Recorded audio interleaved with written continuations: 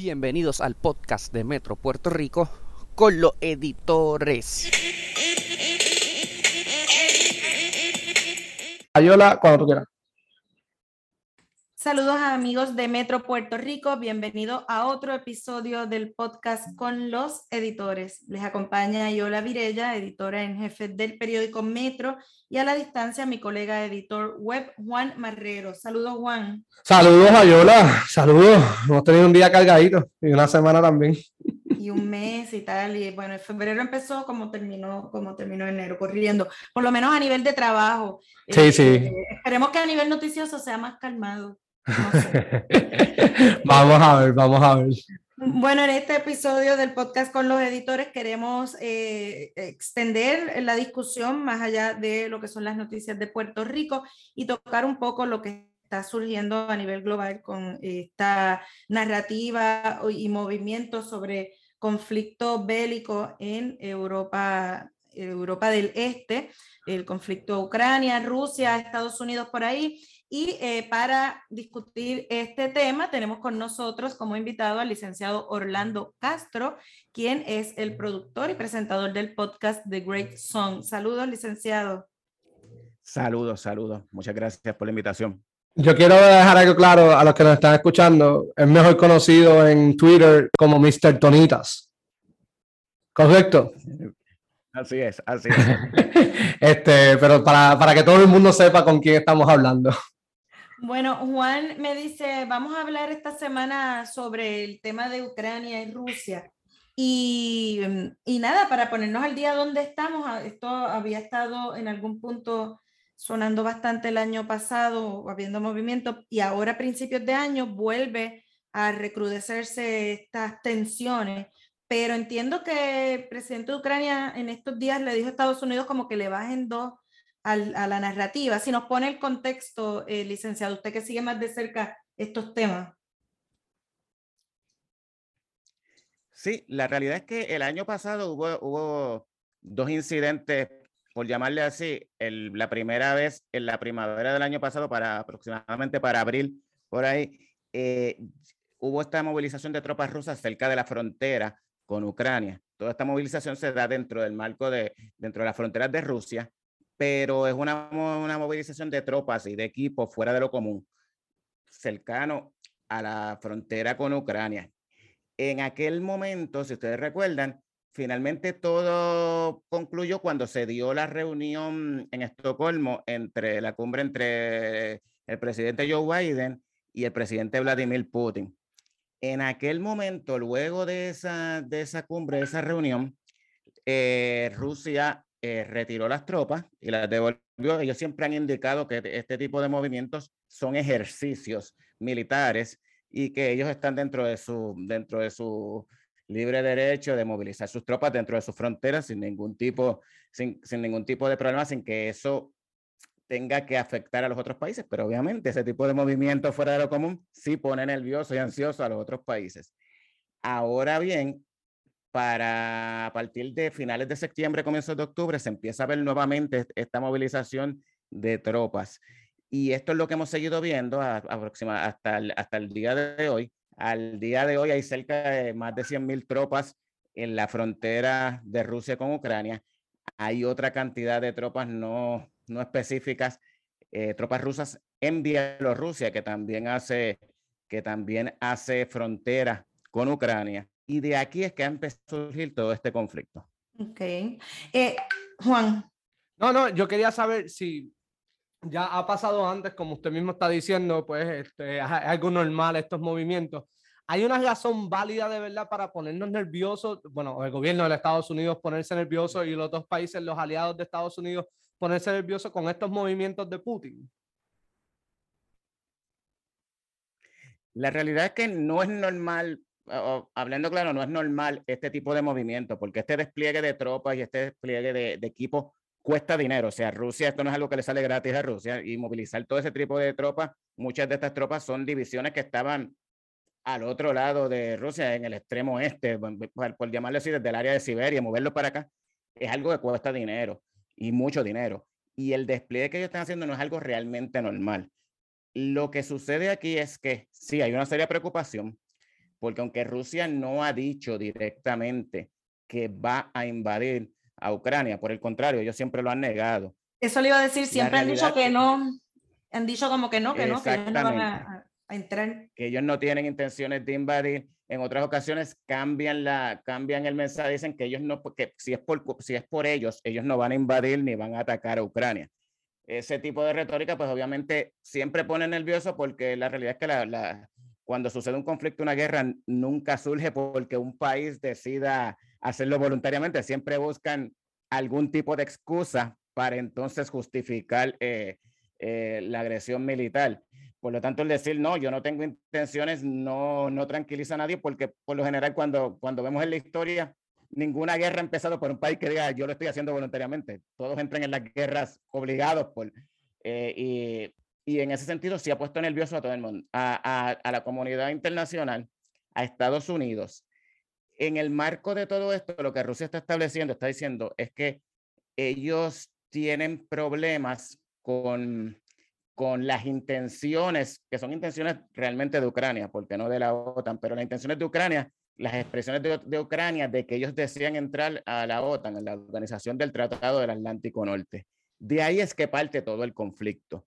Y esa es, como digo yo, la excusa de Rusia para toda esta movilización, aunque el interés de Rusia no es en sí con Ucrania, es un interés mayor. Ucrania es la excusa que están utilizando para buscar algo mayor. De hecho, pero entonces, ¿cuál sería ese asunto mayor? Porque sí se ha planteado siempre que ellos no quieren que OTAN, que el líder de la OTAN es Estados Unidos, esté tan cerca de ellos, ¿no? Y están reclamando incluso que dejen de expandirse hacia el este. ¿Tiene que ver con gas? ¿Tiene que ver con petróleo o algo?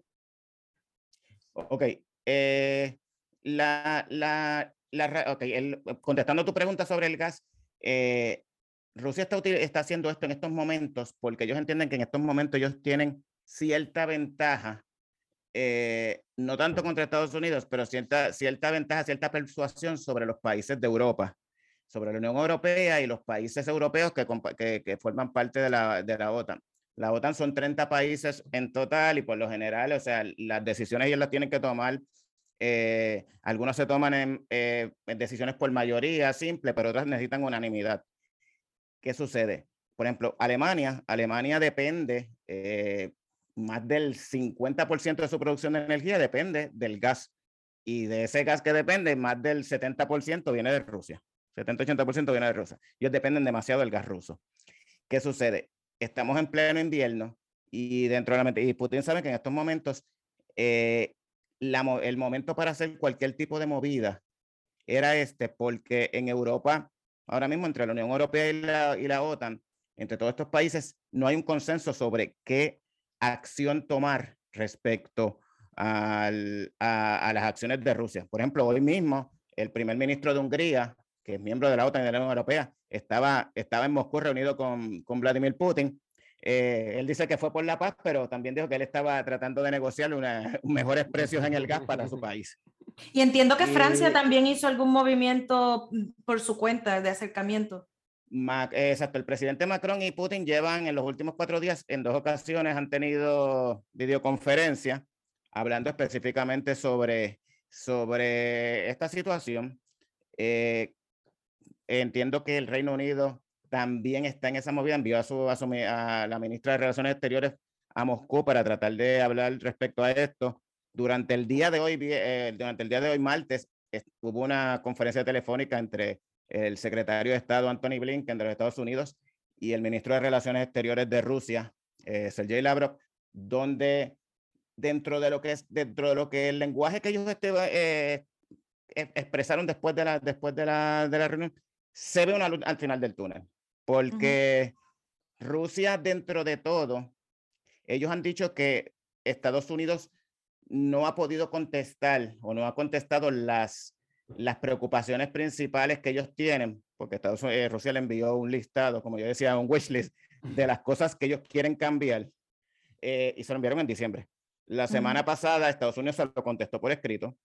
En aquel momento Rusia dijo que las preocupaciones o las exigencias principales que ellos tenían en esa en ese documento, que principalmente era que se les garantizara que Ucrania y Georgia nunca iban a entrar a la OTAN, que se garantizara que la OTAN no va a expandir aún más no se va a expandir más hacia el este.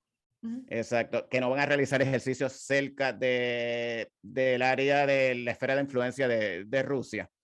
Todo este tipo de cosas son exigencias que realmente Rusia sabe que, por ejemplo, Estados Unidos no se las puede contestar, porque muchas de estas exigencias son para la OTAN y Estados Unidos no puede contestar por sí solo lo que los otros 30 países, los otros 29 países tienen que contestar.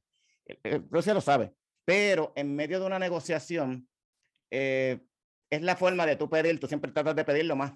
Yo cuando, por ejemplo, si yo estoy en un litigio y estoy tratando de transar un caso y lo que estoy esperando es $50,000, mi oferta inicial no va a ser de 50,000, va a ser de 100,000 para ir regateando a ver hasta dónde podemos llegar. Yeah. Yo entiendo que esa es la misma posición que tienen los rusos.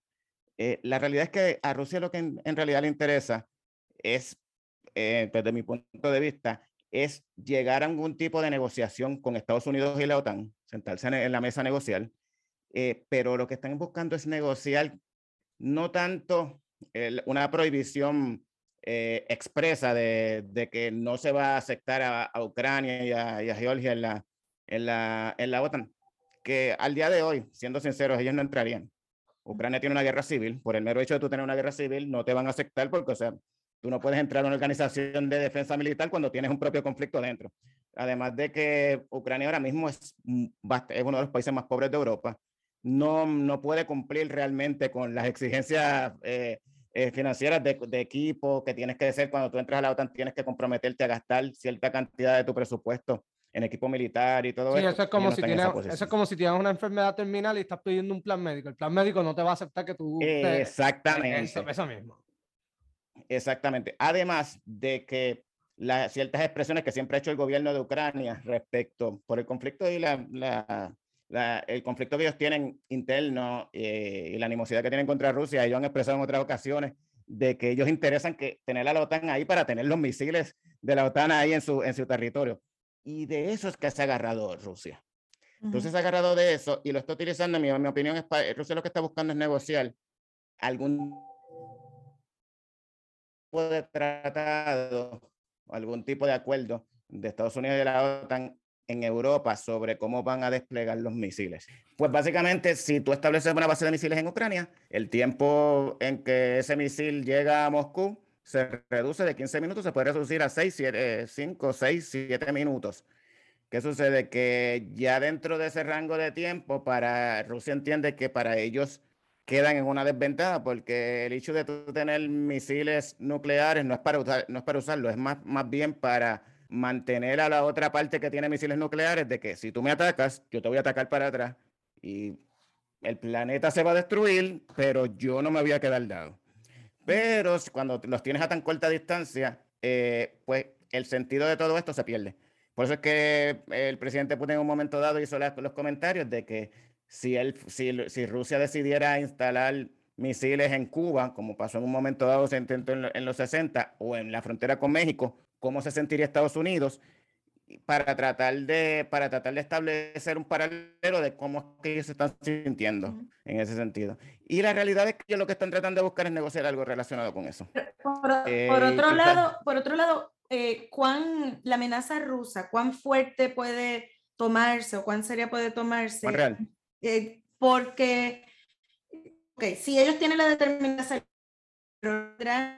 el poder para entrar en un conflicto que se pueda extender, que pueda entrar más de un país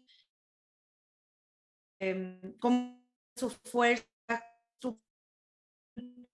Nos estaba diciendo en algún momento un experto militar que entrevistamos que decía su ventana de oportunidad sería entre enero, marzo, por el escenario de guerra, ¿no? Cuando cambia el clima, ese escenario allí se vuelve pantanoso. Así que ya estamos en febrero, también esa ventana de tiempo se está cerrando. Lo que vayan a negociar tendrían que negociarlo rápido porque esa carta de que estoy aquí, puedo actuar, ¿cuán fuerte es? La realidad es que yo pienso que si ellos fueran a hacer algún tipo de intervención militar, no sería una invasión.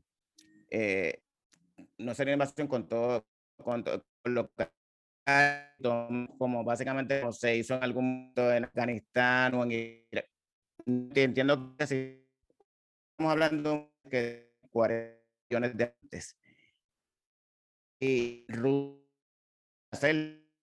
que hacerlo le costaría, se derramaría demasiada sangre, no solamente ucraniana, sino rusa. Y el problema no es tomar el país, eso ya le pasó a Estados Unidos en Afganistán, es controlarlo. O sea, tú puedes tomar y tú puedes entrar, invadir y tomar el control, pero luego de que tú tienes, de que tomaste el país, el poder controlarlo no lo vas a poder lograr. O sea, vas a tener una guerra de guerrillas como la que pasó en Afganistán, pero va a pasar que realmente no es el tipo de guerra que tú no puedes ganar, que las potencias grandes no las pueden ganar. Y en ese sentido, a Rusia tampoco le interesa anexar Ucrania. Ahora bien, eso no significa que ellos, si no obtienen lo que están buscando, no es que ellos se van a simplemente retirar y ya no. La amenaza sí es real en el sentido de que ellos están esperando obtener algo y negociar algo y están bien abiertos a la negociación. Por más es el lenguaje de ellos, aunque ellos se están, pero tienen una ventana ventana, pues estamos dispuestos a seguir negociando. Por más cosas negativas que tengan a la respuesta que tuvo Estados Unidos por escrito a sus peticiones, como quiera expresaron de que aún así hay algunos puntos donde ellos entienden que se puede seguir la negociación. La realidad es que ellos no van a remover, ellos no van a quitar las tropas de ahí, no las van a retirar hasta que no estén en medio de una negociación y estén en una negociación que ellos entiendan que están obteniendo algo. Los rusos creen en negociar con el cuchillo en la boca y la pistola sobre la mesa. Es la forma en la que ellos no quieren no invadir, dijo el secretario Blinken, retirar las tropas. Si dejan una tropa, porque ellos entienden que no las que se retiran, ahora de que en negociación no se le puede hacer. Ahora bien, Zelensky, no sé un poquito, el presidente Zelensky de Ucrania, él está entendiendo bien lo que está tratando de hacer Rusia. A él lo que le preocupa cuando él dice medios de Estados Unidos, a los medios occidentales, que no siembren el pánico. Él lo que está diciendo es que no ha visto un cambio, nada radical, un cambio radical entre lo que ha pasado en esta semana o las últimas 2 semanas versus lo que pasó hace mes y medio. En eso es a lo que él se refiere. Y que al decirle, lo que tiene miedo Ucrania, lo que teme Ucrania, es que en medio del pánico de cualquier situación, se dé cualquier escenario de que surja se prenda una emergencia así en medio de conflicto que justifique el que Rusia le ataque. Y él lo que está tratando de evitar es eso. Sí, que escale tanto el discurso de guerra que se llegue a un punto en que sea inevitable, ¿no? De que el que si no actúa, pues entonces también cuando uno amenaza y no actúa, pierde leverage. Por eso es que yo menciono que Rusia, si no obtiene nada, sí tiene que hacer algún tipo de intervención militar, algún tipo de ataque, porque no simplemente perdería demasiada credibilidad si simplemente dice, pues está bien, no me dieron lo que pedían, pues vamos a recoger las tropas y me voy. Y para ir terminando, licenciado, ¿usted cree que sí van a tener algo? ¿Va a haber un gesto de estas 2 potencias mundiales, como que Rusia, Estados Unidos, y si Estados Unidos dice, mira, ¿sabes qué? Vamos a ceder, vamos a mantener esto con calma. ¿Usted cree que vaya a pasar? Yo entiendo que se va a llegar a algún tipo de acuerdo, porque la realidad es que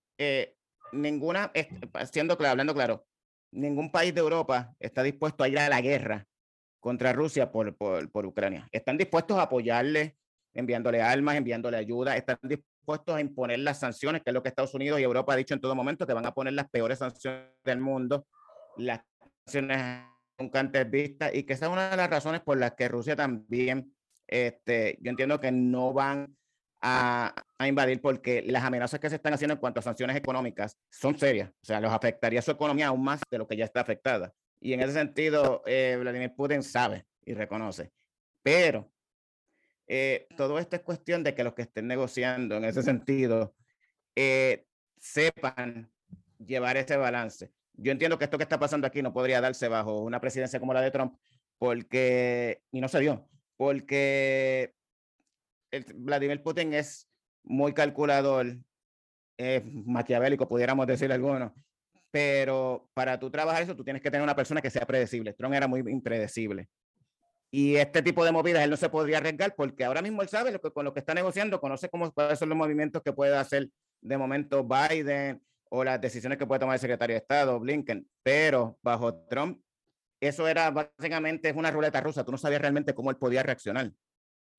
Y ese tipo de movidas lo hacía impredecible y en la política, en la geopolítica, la política de relaciones extranjeras, en las relaciones exteriores, perdón, el ser impredecible para los otros es un beneficio quizás para la persona que está negociando, pero para las otras partes que están negociando con esa persona no, al revés, es un liability. Bueno, pues vamos a ver entonces cómo se desarrollan estos diálogos que han comenzado a través de terceros, ¿no? De distintos países buscando alguna solución. Le agradecemos que nos haya puesto, ¿verdad?, en contexto este juego de ajedrez, que no es un juego nada porque es real, ¿verdad? Geopolítica y que muy pocas veces se discute en Puerto Rico. Muchas gracias por haber estado con nosotros, licenciado. Muchas gracias a ustedes por haberme invitado. Juan, y las personas pueden comentar, compartir desde cualquiera de las plataformas donde se escuche este podcast. Claro ¿Correcto? que sí, pueden hacerlo, compártanlo con las personas. Si no les gustó, díganlo, y si les gustó, pues también compártanlo. Saben que al licenciado lo pueden escuchar en el podcast de Grey Zone. A nosotros nos escuchan Con los Editores en todas las plataformas donde se pueden escuchar podcasts: Spotify, Apple Podcasts, Podbean, pero más importante que nada en metro.pr, y todos los demás episodios. Así que nada, sigan conectados a todas nuestras plataformas digitales.